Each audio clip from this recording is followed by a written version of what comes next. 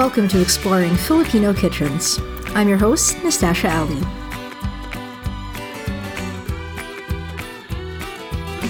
This episode, we're going to try something new, like a new format for the show.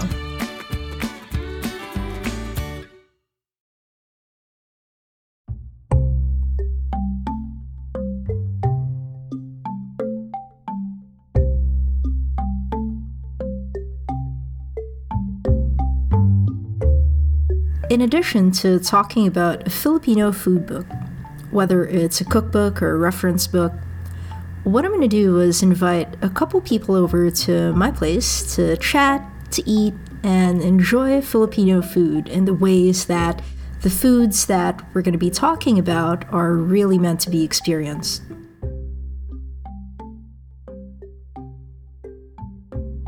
To be honest, there aren't any hard and fast rules for what I'm going to call Nastasia's Filipino dinner parties, except to come hungry, come excited, be yourself, and ready to learn. It is going to be a lot of fun. So we're going to start off this episode by talking about pulutan. Basically, that's the food that we Filipinos typically eat with a beverage. They aren't strictly bar snacks because, as we talk about later on, bars in the Western sense aren't really where most Filipinos go to drink, at least back home in the Philippines.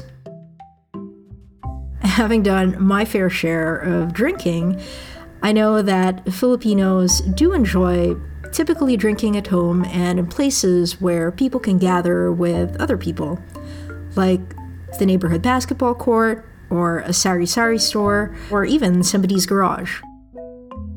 When I was in high school, we'd often spend Friday nights underneath this tin-roofed garage at my friend's house. We'd squish in between her parents' car, the water tank, her mother's gigantic plants, and usually a couple clothes hanging on a line to dry. The point of having pulutan, for me, is that it's an integral part of the inuman, or overall drinking session. The thing that keeps people fed, and by extension, the party, pretty much going. Plus, pulutan is really just this entire category of recipes that are pretty easy to make. They're economical, they're super tasty, and literally they are all over the Philippines. At the tricycle terminals, the jeepney terminals, basically anywhere where people are out on the street. And this kind of cooking totally aligns with my current eating well on a dime situation here in Toronto. I promise you're going to be surprised at least once with the kinds of foods and ingredients that eventually turn into really great pulutan. Let's get into things and kick off this pulutan session with our interview with Marvin Gapultos. Marvin is the author of Pulutan, Filipino Bar Bites, Snacks, and Appetizers. This is a book that came out last year in the fall. I've wanted to chat with Marvin for the longest time. His Adobo Road cookbook, which has always been on my shelf since I got it maybe 6 or 7 years ago, it's always got a place in my kitchen now. And as soon as I read Pulutan, Filipino Bar Bites, Snacks, and Appetizers, I knew that I wanted to ask him more about how that cookbook came to be and really about how the recipes that are in there translate into what people who live outside of the country can do in terms of experiencing a real pulutan session. So as soon as I got my hands on it, I knew I had to make a few of the recipes and invite people over to try them. Let's get to it.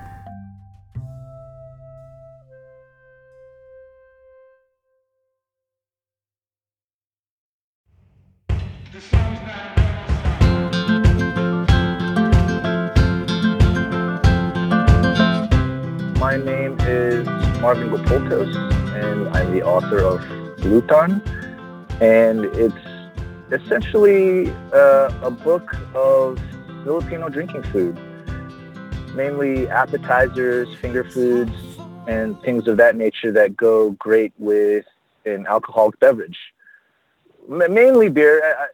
I don't want to pigeonhole Filipinos as being mainly beer drinkers, but we are. At least I am, and at least my family is. So, yeah, that was the approach I took with this cookbook. Just, hopefully some traditional Filipino appetizers and some maybe more contemporary take or a Fil-Am take on some things. Or that's what I wanted to do with this cookbook. The thing that I really love about it is that it does kind of put that spirit behind Pulutan and the idea behind Pulutan front and center. And I do know that you talk about it at the beginning of the book as well. So, like for me and for the people I grew up with, Pulutan really meant sort of a gathering, right? And it's very much an opportunity for you to like hang out with people at the core and enjoy some food and drinking with it. So for you, like, what does it mean for you to have people over for that type of like cooking or eating experience? It's always been about just being with family and friends, and the food and drink just happens to be that thing that just brings us together and keeps us in whatever vicinity we are eating and drinking. For me, growing up, I mean, we had birthday parties and family reunions and things like that, but sometimes people just came over to hang out, and somebody would cook some food and people would start drinking. And even I have like these early memories as a kid of my great uncles, and my great uncle Nick, he would have like a card game going on in the garage, and he'd have a bunch of his buddies over, and I would just be a kid like playing with my cousins in the driveway. And I didn't, at the time I didn't know what Pulutan was. It was just, oh, my uncle's drinking with his buddies and they're playing cards. But, my auntie would bring food into the garage from the kitchen inside, and there would always be like little bites while these grown men were playing cards and laughing and arguing and, things that happen while gambling. I just remember lots of whiskey and lots of Budweiser. And those are my early memories of that kind of setting where it was just friends having fun, eating and drinking. And not necessarily in a party like a birthday party situation, if that makes any sense. That is something that I think is quite unique to Filipino culture, is that you also talked about, our drinking food not being restricted to something you would have like after 5 p.m. or like after work drinks sort of thing. And it doesn't always have to be, for a big birthday celebration, but it's also kind of every day. And for people who grew up in the Philippines, like myself included, sometimes it would just be going to the corner store and you would have some barbecue grilling, and then you would get a couple of beers and chat with like your neighbors and stuff like that. And so it can be kind of casual too. Yeah, it is, and it can be very casual and just an everyday thing, which I think is cool about that part of our culinary culture and our culture in general. I have this quote in my cookbook by Doreen Fernandez. I'm paraphrasing. It says something like, you don't need to drink to enjoy Pulutan, but definitely helps, I guess. That's not word for word what she says. That's kind of the spirit behind what she was trying to say. Like, I don't want it to sound like we're just a bunch of, alcoholics, but it's just a part of being together and having that camaraderie.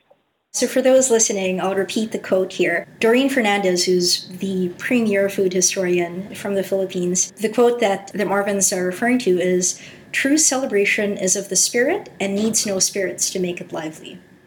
That's it. And that's really, I guess, at the heart of it, what is very infectious about the recipes you have in your book, because you're right, they're not that fussy. There's chicken wings, which is almost, I'd like to say, a very universal bar food. And in the process of sort of, I guess, narrowing down or even testing the recipes that you wanted to appear in the book, what were 2 or 3 favorite things that you learned about how these flavors come about? Was there anything that came up while you were doing the recipe testing that you're like, now that you know how to do it in this particular way, it's going to be like the way you're going to do this particular snack for like a very long time? The one that jumps out to me is my papaitan recipe, which is a very Ilocano bitter dish, typical Pulutan in the northern part of the Philippines. And for those listeners that don't know, it's typically made with different cuts of beef or goat, tripe, and livers, and different cuts of meat.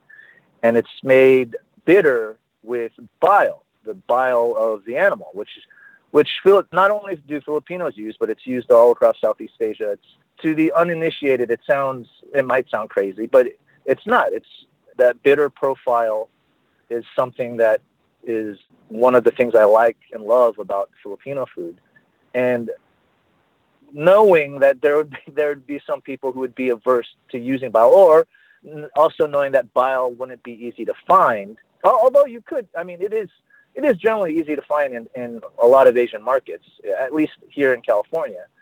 But I wanted to see if I could come close to replicating that bitterness, and I found that by using bitter IPA beer, India Pale Ale beer, you could still get that bitter flavor without the bile. So, and that was a good discovery for me, and it was a fun experiment for me. So it's funny, in talking with other people, other Filipino cooks, I've had people say, "Oh, it's not really papaitan without the bile," and I agree. It's not to say that I'm not going to use bile going forward, but just discovering that I could get that flavor profile was kind of, a fun thing for me to discover in recipe testing.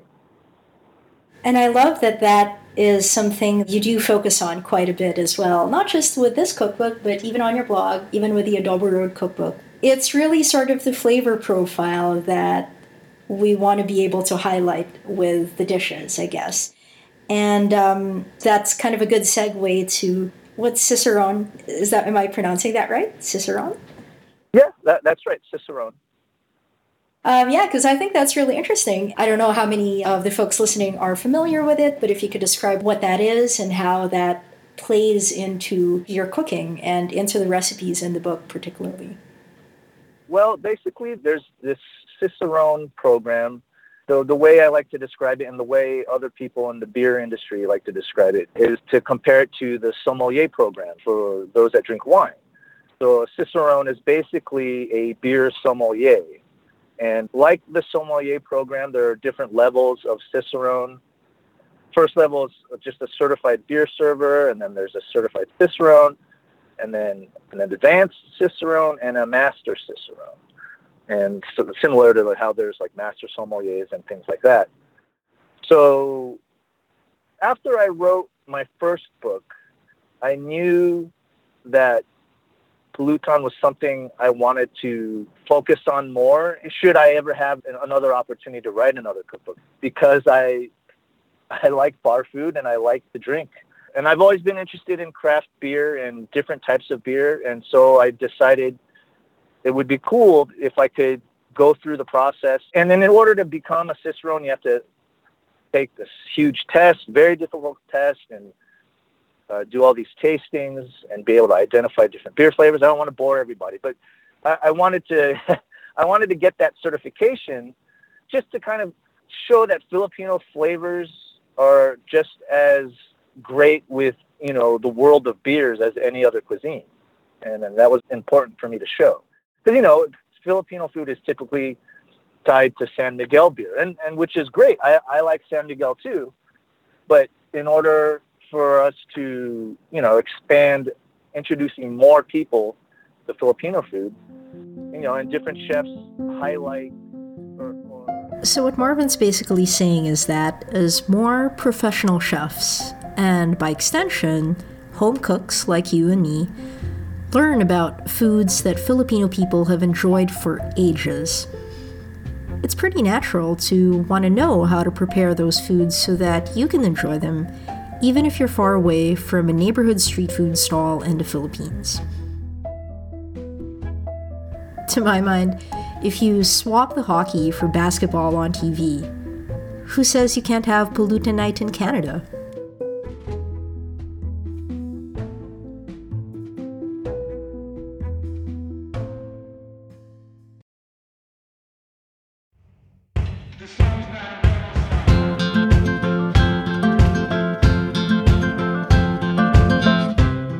In that sense, it's really kind of more like, I guess, an education about the different flavor profiles in a beer, reading that in Polutan was very educational, and I can imagine that that is, I guess, the appeal for you as well in sort of teasing out those different combinations and flavors that are highlighted with those different kinds of beers.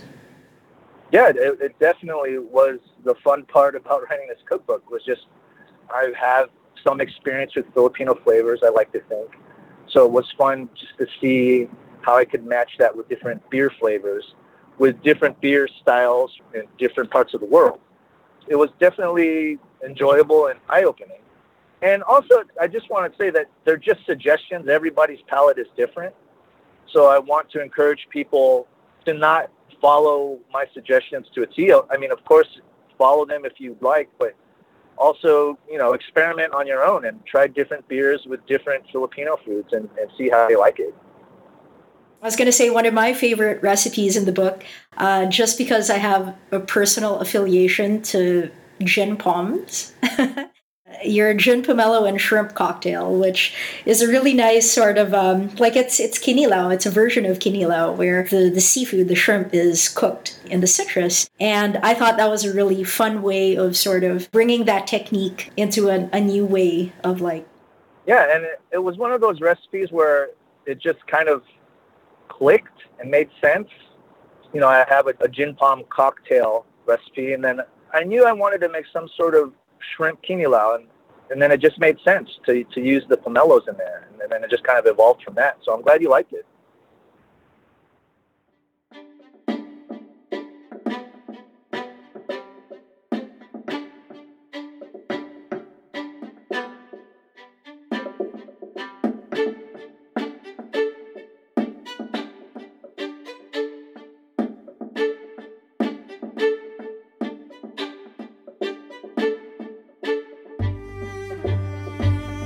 It was really, when I moved out of my parents' house at like 21, that was really my first sort of, I got thrown into the deep water of like, okay, if you really miss Filipino food, if you miss the tastes and the flavors of what you love eating, you're going to have to cook it yourself, and you're going to have to sort of explore and learn. And oh, definitely. And I could definitely relate to that. I mean, I grew up with Filipino food all the time. As somebody who was born here in the States, my mom still cooked it, and I didn't realize. I took it for granted until I moved away. It was similar to how you were saying. I missed it. I missed that taste, and then that's what led me on this journey of learning how to cook. And it's funny, you want to learn to cook the food that you grew up with. But then there's so many other different variations beyond what your mom cooked, and that's the cool thing, Like you could learn how to cook your mom's pinakbet, but then learning to cook like a Tagalog version of it, or just another person's version of any Filipino dish. It's like you keep moving up in this Filipino food ladder, I guess. And the higher you get, the more experience you have, and the more you gain familiarity with the different varieties. And it's so fun. It's great.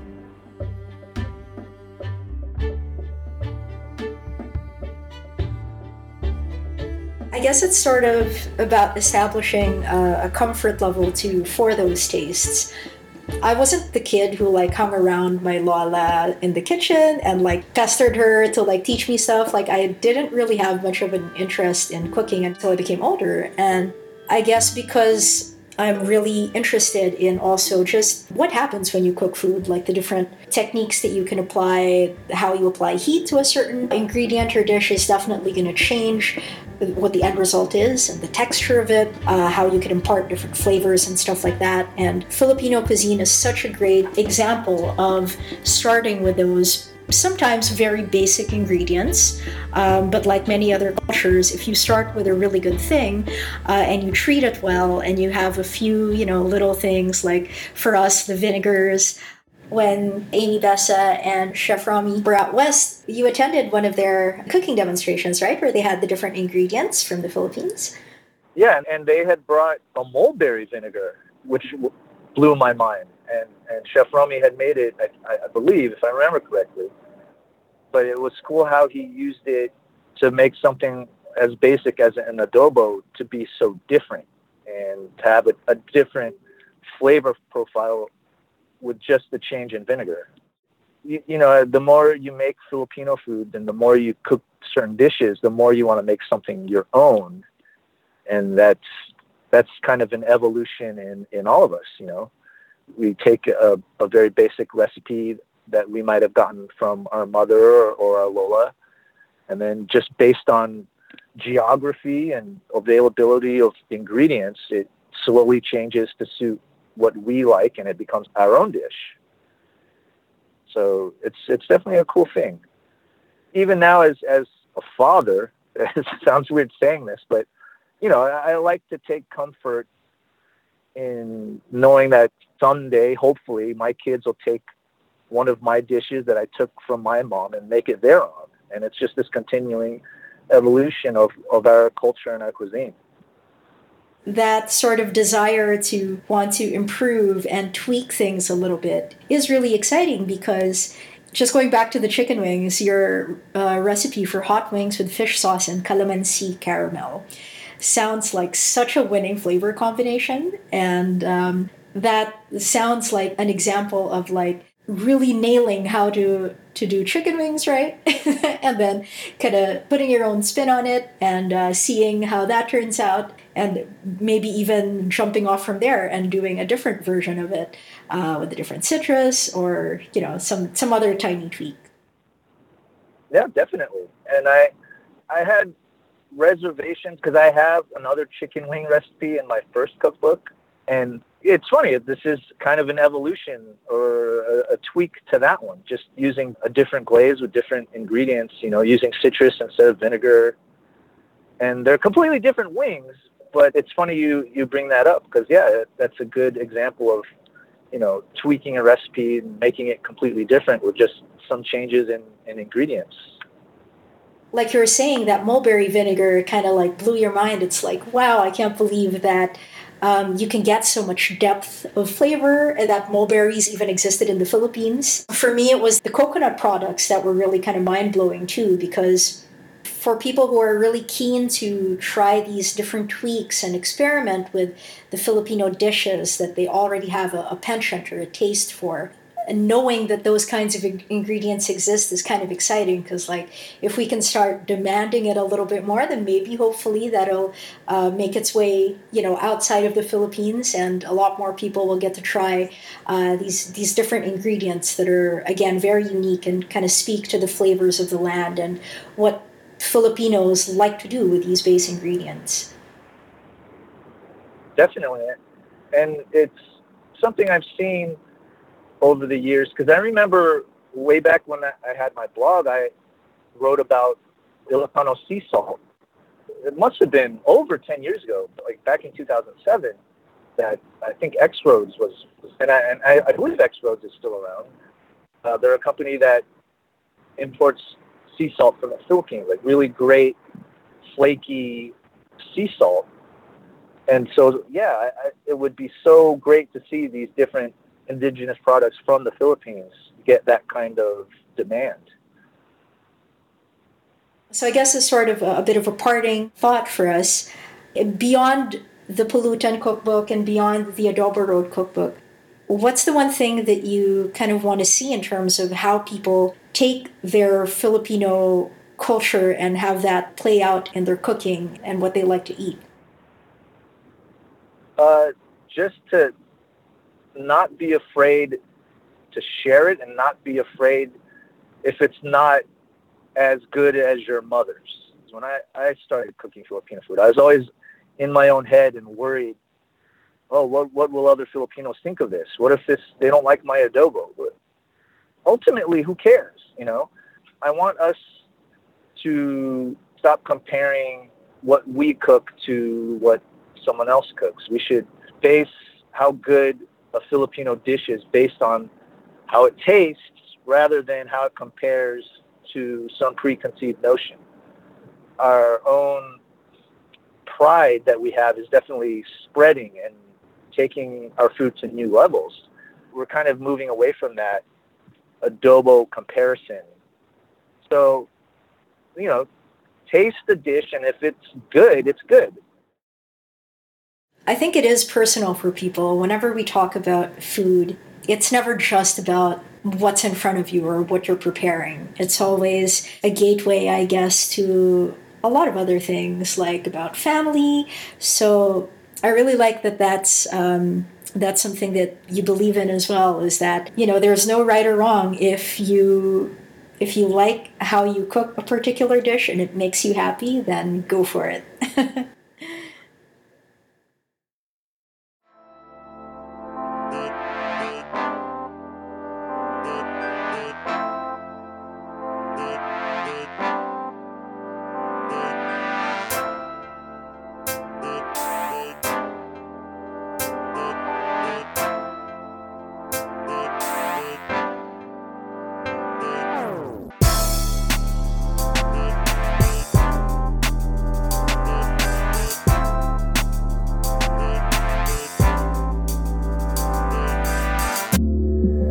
Welcome to the first of Nastacia's Filipino dinner parties.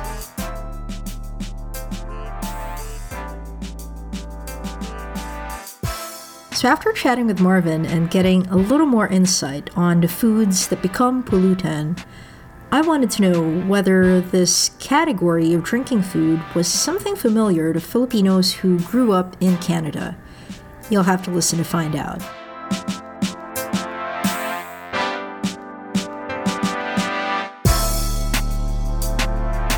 One very snowy, wintry, stormy day in January. I was so thankful these guys trooped it out.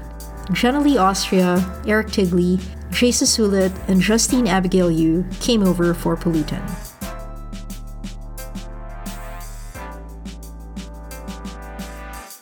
So this month we are cooking from Pulutan. We've tried the meatballs from the book this evening, as well as the mushrooms with lemongrass. It's turned out pretty well so far. But what really interested me about the book is just the concept. There is a book specifically about pulutan recipes.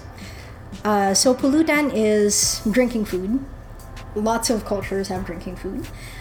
Filipinos definitely have food that they like to pair with drinks. A lot of it is grilled or fried. And so this book is able to sort of translate some of those common pulutan recipes into things that you can cook in your kitchen, such as the Bicol Express meatballs that I made in my apartment in Toronto. Right now it is minus 20, I believe, outside. So it's feeling very tropical inside right now. And so we're going to talk about pulutan this episode. So tell us a little bit about yourself, and we'll start from there.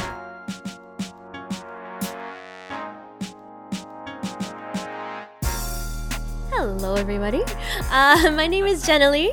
I'm a YA author, and I also run a workshop series called Filipino Talks in different school boards, where I try to introduce Filipino culture to educators and do some different youth workshops with students. So, pulutan is one of my favorite words in Tagalog because it sounds literally like what it is, like a pollutant. It is junk food, and I just find that hilarious. It's so perfect. And when I think of pulutan, I always think of, a bunch of, Filipinos are on a really small table, like one bottle of beer, you're passing it around. And, there's Isaw, Kwek Kwek, Adidas, and Betamax. I always think of those kind of things that I think would probably scare off a lot of Canadians. And it's the kind of food that brings you together. And this is a word that I feel like other cultures should have too, because I don't know any culture that drinks and then eats healthy food, right? Everyone has like their poutine or, some... I mean, in the Philippines, some of the really popular pulutan items are things like sisig, which is pig's ears, cheeks, jowls, boiled and then grilled and then possibly fried with like an egg on top. It's personally one of my favorite things to eat, but So then we talked about sisig for a while, how to cook it, why keeping a crisp texture to a sisig is everything. And about the one time I cooked a pig's ear sous vide for half a day and then finished them in a blazing hot cast iron skillet. I was really, really craving some serious old school sisig that day, and it totally hit the spot. So it's not surprising that pigs are like at the top of the food chain when it comes to pulutan, and that we proved next. So my name is Eric. I'm a teacher here in Toronto, and I did a couple of books. I like to make art, and I like to eat things. So that's why I'm here today. And with pulutan, my only memory of pulutan, I haven't been to the Philippines that often, but was how it overrided everything else. Yeah, no, I'm from the province in Southern Leyte, and I remember when I landed and somebody was like, "Hey, you want some chicken?" I'm like, "Sure." Then he just like reached underneath their chair and killed the chicken. I was like, that's it's not like you're ordering off a menu. It's not anything of the sort. But I remember we were saving, it's extremely fresh. And you just got off a plane. You're like, oh wow. But I remember we were saving pork for Christmas, and on the way to Christmas, everybody sees their family, they start drinking. I remember we were saving one bowl of pork to cook for Christmas. But a couple of my cousins got drunk like 2 days before, and then they cooked it that night, like 3:00 in the morning, and then they ate it. And my mom was so like pissed off the next morning. But then their whole alibi was, it was pulutan. Like, what else were we supposed to do? Like, we needed to drink and eat, so we're all family. It's what yours is mine. And it was like she obviously was upset by it, but then it got a pass for some reason. So that's my only experience really with pulutan. Like, it's always kind of sacred. When you're drinking, it's just what you have there to eat, and it overrides everybody's authority. I don't know. That's an interesting. Thanks for sharing. So my name's Jasa. I'm an author and therapist, and I'm born and raised in Toronto, and I didn't have any cousins growing up. They didn't immigrate until I was already in my 20s. So I actually never learned of the word or concept of pulutan until like a couple of years ago, and I'm turning 40 this year. And so and that's kind of why I'm like, one of the reasons why I'm really inspired to learn more about Filipino food and just connect with other Filipinos is because I only learned last year how food can be the most direct way to connect with the Philippines. And I was like, oh, right. And being born and raised in Toronto, Queen and Bathurst, I didn't even know if a fruit or vegetable grew on a bush or a tree. Like, I had never been to a farm until I was in my 20s. So this is kind of like, for me, a way of still learning about myself and this like disconnect from the sense of who I really am. And so coming here today and just being with you guys is just this, it's really helping me heal this part of me that's like, I do feel like my soul chose to be Filipino in this lifetime. Why? Yeah, and I was really surprised today with what we ate that it could be really healthy and different. Because normally when I just started discovering pulutan in the last couple of years, it's always deep fried. Tonight was kind of like inspiring that, okay, I could feel quite in line with my diet, whatever it may be, and desire to eat healthier and be doing pulutan over wine. I'm Justine, and I am the founder and editor of a new magazine called Living Hyphen, which is all about exploring the experiences of people who are living in between different cultures within the diaspora here in Canada.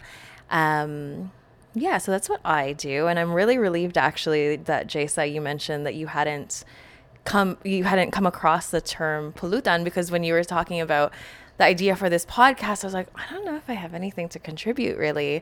Because I was born in the Philippines and I lived there for 4 years, but I lived most of my life here in Canada, and honestly have learned a lot about Filipino food, mostly from you, Nastasha. So that's like within the last year. So it's all very new to me. But as we're having this discussion, I'm realizing that pulutan has always been a part of my life. I just didn't know the word for it necessarily. But, so many Filipino fam jams growing up, and there's always karaoke, you're always drinking, and there's always food around, and you'll have dinner, and then you'll have drinks, and then the magic mic will come on and all the titas will get on and start singing. And then it's like round 2 of eating and then round 3 of eating. And I guess I just didn't figure that as pulutan specifically, but it totally is. And now it's cool that I have a language for it, or that I have a word for it, which is really, really special.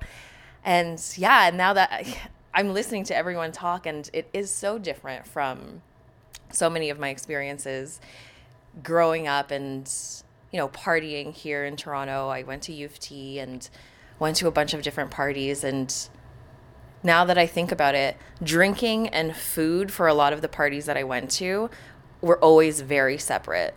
You know, in university parties, I mean, I feel like they would have had food there, but it would have been either chips or like some cheese or something like that. But it was never part of the party. Like, it was a side thing that was there. And then even outside of university, you know, when you go clubbing in the entertainment district, it's all just at the bar. You're just dancing and you're drinking. And then after, you would go to Smoke's Poutineery or something.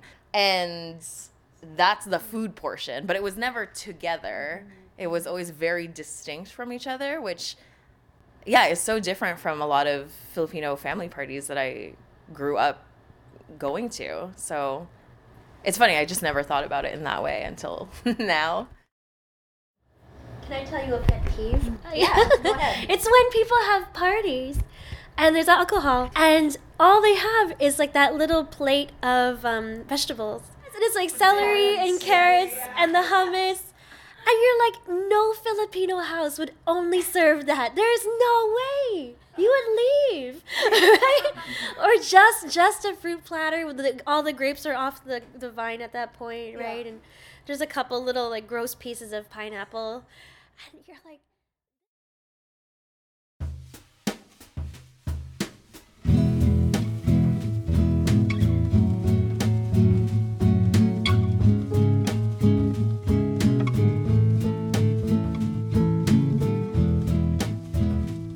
And then, well, we started to get a little tipsy, and we ended up talking about celebratory versus solitary drinking.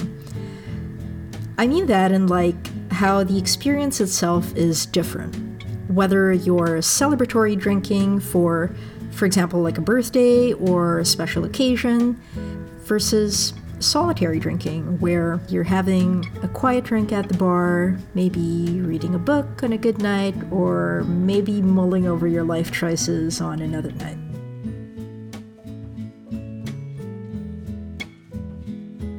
I also talked about how one of the first things that I kind of learned how to shed my misconceptions of was this idea of going to a bar and spilling all your problems to a bartender. Maybe it's because that's all I saw on American TV and movies growing up, but the initial reaction I had here once I got to Canada was thinking, well, doesn't this person have anyone else to talk to? You end up spilling all your secrets to this stranger at the bar. That kind of stuff was set aside and given a little bit more room for interpretation. And it's really just part of the process of understanding the situation and community that you live in now. Justine basically says what's on my mind pretty clearly. I thought of two things when you were talking about that. And I think a lot of it is rooted also in the difference between East and West, and Eastern and Western cultures, and how, I don't know, in the East, it's very much like it takes a village, you know, and there's so much more emphasis on community and on family and creating those really embedded, sometimes too embedded support systems, you know. Whereas in the West, it's like there's just so much focus and emphasis and prioritizing around individualism and dealing with your problems on your own and having that kind of independence that I think lends itself to that kind of, you know, going to the bar and speaking to the bartender. And I don't know if I prefer any one way or the other. I guess it's because I grew up here that I can see how that can also be very liberating in a sense.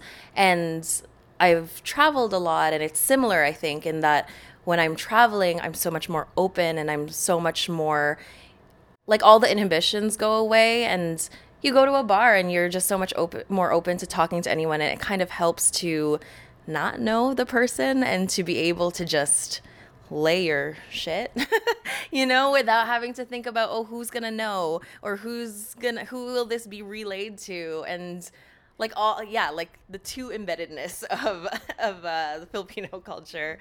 Yeah.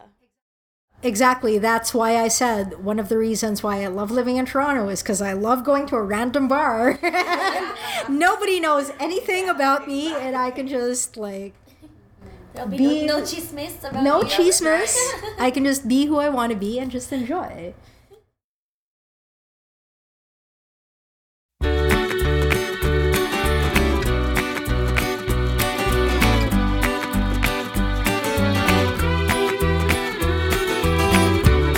My warmest thanks to Marvin Gapultos for the interview on his book Pulutan, Filipino Bar Bites, Appetizers, and Street Eats. Last year was a pretty monumental one for Filipino cookbooks published in the US, and Pulutan is definitely one you're going to want to cook from. Super huge thanks as well to Jenna Lee Austria, Eric Tigley, Chase Sulit, and Justine Abigail Yu for coming over to talk about Pulutan. I promise it won't be the last. Most of us met through Pluma, a collective of Filipino writers, poets, and artists based here in Toronto. Please take a minute to learn about their work and visit the links in the show notes. Our theme music is by David Seste, segment music is by Eric and McGill, Poddington Bear, Blue Dot Sessions, and Mackay Beats. Visit fma.org to listen to their tracks and more. Visit exploringfilipinokitchens.com for past episodes and a couple new tweaks to the website. And before our next episode airs, let me know what you think about this one. Maraming salamat, and thank you for listening.